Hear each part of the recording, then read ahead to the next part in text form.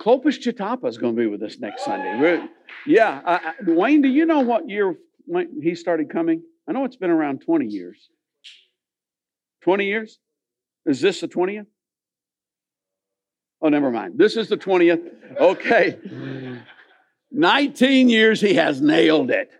And every time he's been here, he's nailed it. And so, you don't want to miss Clopas. That's for sure.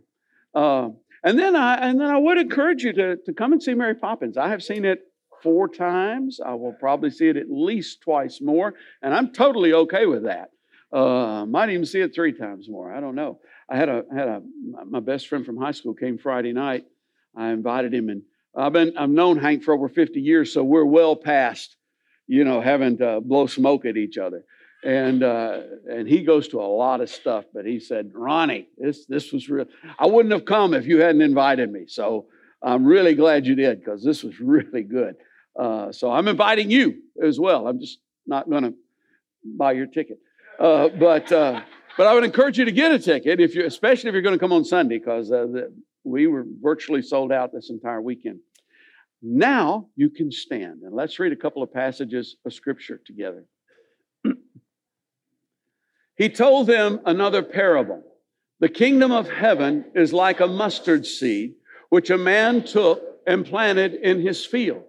Though it is the smallest of all seeds, yet when it grows, it is the largest of garden plants and becomes a tree, so that the birds come and perch in its branches. And then from Luke, if you have faith as small as a mustard seed, you can say to this mulberry tree, be uprooted and planted in the sea, and it will obey you. Father, I thank you for your word. I thank you for the grace that's in your word, for the power, for the life-changing power that is in your word and the light that is there. And I pray, Father, that every device of the enemy that is used to dull our spirits and keep us from hearing what you want to say to us would be shattered and pushed away today, and that we would receive life. In Jesus' name, amen. You may be seated. The kingdom of heaven is like a man, or a woman for that matter, who took a mustard seed and planted it.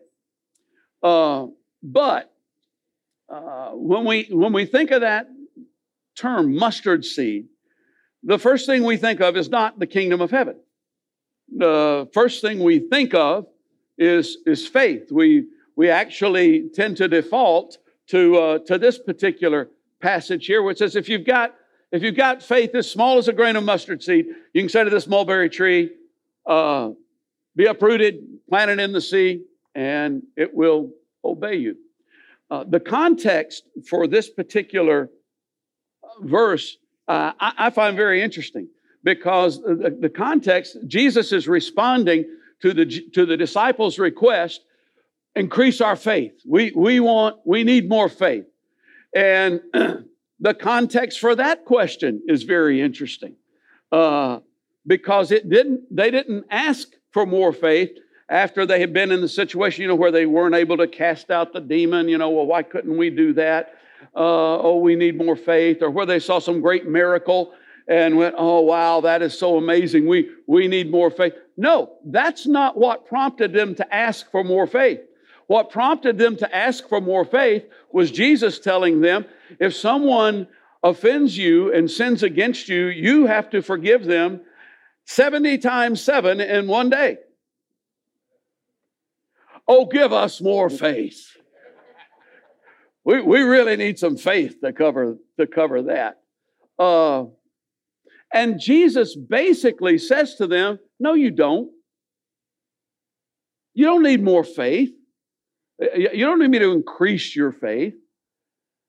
If you had faith as small as a grain of mustard seed, you can do what needs to be done. Many today are wanting more faith and more of this and more of that. And the problem isn't more faith. In fact, the problem probably is us wanting more and more and more, because it's not just faith. We want more, basically, of everything except trouble. The problem isn't using the faith that we've already got. That's what the problem is. Daily. Daily. Now, I want to take a little bit of a sidetrack here, though it isn't too much, but I want to talk about literalism as opposed to metaphor. I grew up in a context, in a culture where it was we felt like it was really important to take things literally, and I had a friend who nailed me one time on it. I mean, when I came to the Lord and when I first came back to the Lord as an adult, I had some friends who went with me and came to the Lord as well. I had some other friends who didn't seem to care one way or another. And I had this one friend who was pretty antagonistic about the whole thing. And his name was Bruce. And I still remember CB, my friend CB was one of the ones who'd come with me to the Lord. And I still remember us walking down the street one day and Bruce going, "You guys, there's no Jesus going to come back and take you up in the sky." And we're going, "Yes, he is." And that kind of aggravated him. So a couple of days later, he comes to me and says, "So you take everything in the Bible literally?" And I said, "I sure do." "Yes, sir." And he said, "Well, when Jesus says you're supposed to hunger and thirst after righteousness, does that mean your throat's dry and your stomach growls?" And I went, "That's just stupid, Bruce." He got me. Because literal isn't always where the strength is. It isn't always where the power is. And poetic metaphor, all of the Old Testament prophets used it, including Moses. Jesus used it, and there's power and strength there. I heard Eugene Peterson say one time, metaphor is stronger than literal, because literal just says what it says. Metaphor says what it says and also what it doesn't say. It says even more. It's more powerful. And so if this is literal, you can say to this mulberry tree, "Be uprooted and cast into the sea," and it'll obey you. I mean, that would be cool, but that's all. I would not know a mulberry tree if I saw one. And beyond that, I have nothing against mulberry trees. There's never been one that's offended me or anything. So the only reason I would have for telling it, "Hey, go plant yourself in the sea," would be for my own amusement. And the same thing goes for the mountain that Mark talks about. You know, it's a similar thing. Jesus says, if you've got faith as small as a grain of mustard seed, you can say to this mountain, "Be cast into the sea," and it will happen. If you believe in your heart without doubt, then it will happen. And I've always wondered, what if there are some other believers who like that mountain? And so they want it to stay and you want it to leave. It's a faith off.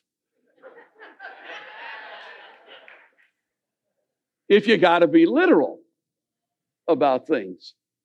But when it's metaphor, then it really can hit my life. How many of you have a mountain? Not a big pile of dirt with some rocks in it, but a mountain in your life that is stealing your peace, stealing your joy, standing between you and God, standing between you and other people, standing between you and the things that you need. Not necessarily the things you want, but the things that you need in your life. I mean, I'm not asking for a show of hands, but if every hand doesn't go up, then you're just dumb. Because those things exist, or you're in that season. There will be another season. Mountains will come along, and that's the mountain that faith is intended to remove. That's what's supposed to happen. Now, a literal mountain can be removed. Listen, I'm not saying God can't do incredible miracles, but I think when we think about casting a mountain into the sea, we're thinking about watching television. We're not thinking about actually being there and seeing a mountain be cast into the sea in front of us. That would be terrifying to see that happen. But it can. It can. And in fact, one of these days, I do take enough of the Bible literally to think, I think there's going to be some mountains jumping into the sea one of these days. And that'll literally be something to see. But in my life, it's more important to me the things that actually are hitting where I live that need to be moved, that need to be, and it doesn't take a lot of faith. It doesn't take psyching myself out. It just takes using the faith that I've got. Using it on a daily basis, because the kingdom of heaven is it's like the smallest of seeds. It's taken and it's planted in the ground, and it grows up to become the largest of the garden plants. Now, there's a cosmic sense in which this is literal, actually was literal. When Jesus, the kingdom of heaven really came when Jesus was born into the world. And there it was, laying in a manger. That tiny little baby, that's the seed, that's the kingdom of heaven starting. And then Jesus ministered. And at the end of his ministry, when that was finished, he had several score followers. There were 120 in the upper room. I guess that'd be 6 score or something. But I just got to say this, because it so cuts against what the world thinks and the way the world looks at things. The Son of God came to earth, lived a perfect life, did teachings that 2,000 years later people are continuing to repeat, did miraculous things beyond anything anybody had seen before or has seen since. And at the end of all that, he had a few score followers. And we tend to look at somebody and go, oh, they got 5,000, they've got 20,000, they've got 50,000 following. Wow, they must really be great. And they may be. They may absolutely be. But the people that I really admire, and I've mentioned this before, and I don't want to embarrass her, but it's Barbie's mom, who's, devoted her life basically to people who couldn't afford to pay her up in one of the poorest counties of Tennessee.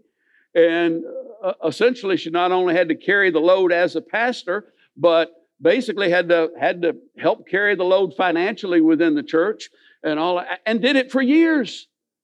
Did it for years. She didn't get a lot of recognition or a lot of reward here, but she's getting it now. She's definitely going to get it. So Jesus came, and by the time he had left, he had a few score followers. That was the kingdom. Now, there are a lot of weeds in the field, okay? So we don't know what's what, but there's over 1 billion people, followers, over 2 billion, actually, in terms of followers. And there's a lot of influence. In fact, there's maybe too much influence, because when you get a lot of worldly influence, then you begin to start thinking you can fix things. And you start trying to fix things. So anyway, there is a literal sense in which the kingdom starts out small and grows large. And besides that, we ain't seen nothing yet. I mean, it's got a long way to go, because the glory of the Lord is going to cover the earth as the waters cover the sea, and God will make all things new. But as it applies to you and to me individually, strength is in the metaphor. And I think one of the things that we need to learn, first of all, is that small things matter. They matter very much. For one of a nail, the shoe was lost. For one of a shoe, the horse was lost. For one of a horse, the rider was lost. For one of a rider, the message was lost. For one of a message, the battle was lost. For one of a battle, kingdom was lost. All for the lack of a nail. Small things. I used to think that the mustard seed thing had to do with seeing great, powerful miracles, and it's because I had these two passages confused. Like I say, I mean, God can do that stuff, and one could certainly be applied to a great miracle. I mean, seeing a mountain fall into the heart of the sea, that would really be something. But the other one could not possibly be more mundane. A seed is planted in the ground and it grows. Happens all the time. Except when I plant them. But that's another story, and we're not going to go there today. And actually, it does grow. It dies. But happens all the time. Yeah, it's a one thing. One can happen fairly quickly.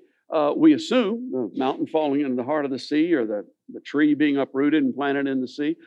But the other clearly takes time and goes basically unnoticed. Have you ever watched a plant grow? I don't mean every few days. I mean, have you just watched a plant grow? Anybody? Good. Because if you did, I would be worried about you. Faith and the kingdom come together in this way. The mustard seed has become essentially a universal symbol for faith within the kingdom. I mean, that's immediately where our mind goes when we hear that term mustard seed. And a seed of faith can ultimately produce shelter, can produce provision, can produce beauty, and in fact will. Living by faith day by day produces not just for the person who's doing that, but for generations to come. When Margaret and I moved to Zimbabwe back in the mid '80s, and most of you I think know that we spent 3 years there. Some of you may not, but we moved to Zimbabwe. And when we did that, we sold our house, we sold everything we had because we needed the money to make the trip to Zimbabwe. And, nobody wrote us a big check, which I don't know what that's up with, but anyway, nobody did. And so we did that, and we moved there, not knowing for how long, not knowing where the resources would come from to live. I mean, we knew where some of them were going to come from, but not enough. And we went. And then when we came back here, we came to Smyrna, and it was a church that couldn't afford a pastor in a town that was not particularly very promising. Now, those of you who've only come to Smyrna in the last 10 or 20 years or so may go, what, really? Listen, Smyrna 30 years ago, it were Smyrna at that time. And it was it was a decade before Old Nashville Highway was not just 2 lanes. And in fact, it was quite a while before Sam Ridley Parkway wasn't just 2 lanes. It was separated, but it was 1 lane going one way and 1 lane going the other. And that's kind of crazy. There was nothing between here and the interstate but woods, and the city government had a reputation, let's just put it that way, that wasn't necessarily glowing. And I'm not telling you this to kind of go, wow, you people are really people of faith. We are, but it didn't start with us. We were set up to be people of faith. I grew up seeing my parents' faith.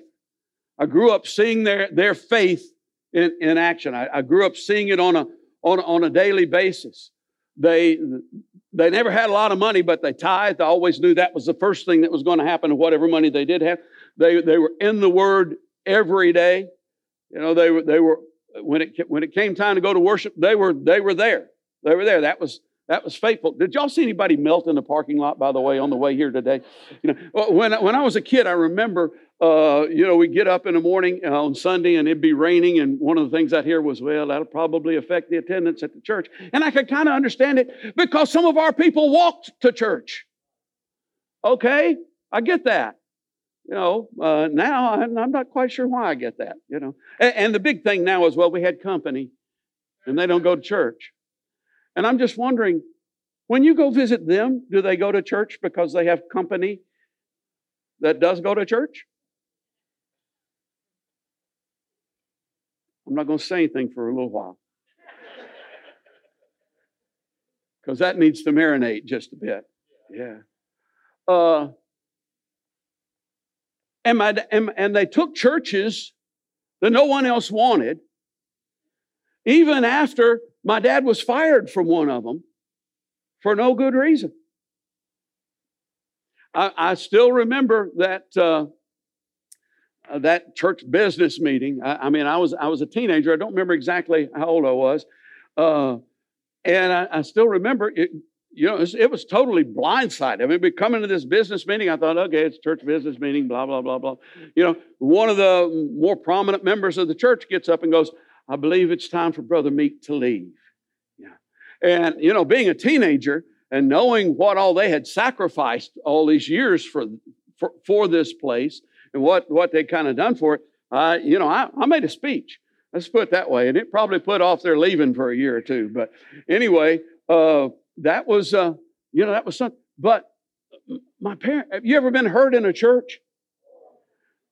Okay, yeah. I mean, this isn't just a knife in the back. It's a knife in the back and a slug to the gut at the same time. Now, I will say this. They were a couple of years ahead of time, but they were right. I mean, they did need to move, and God did need to do something different there. And that taught me a lesson as well, because, when God says to move, it's time to move. But anyway, after that happening to him, I saw him take another church that was almost exactly in the same situation. And let me say this, that was a few years later when they did that. But in the meantime, did they ever miss a Sunday? No. Yeah. Even after the trauma and the pain, that's what I grew up seeing in my parents.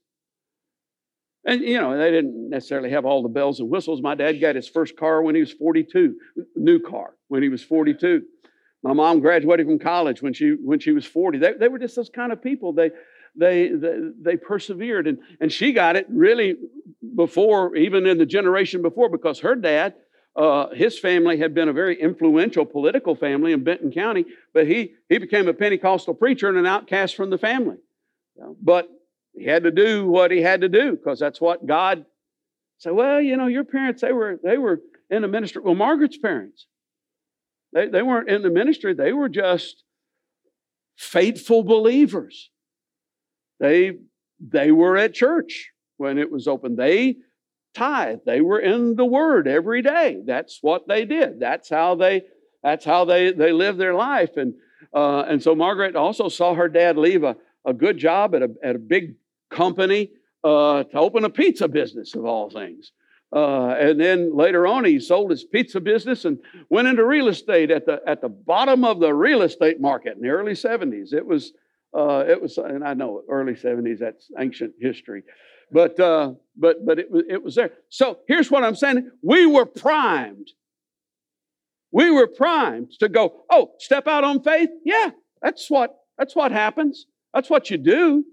That's how you're supposed to do it. And our kids are primed.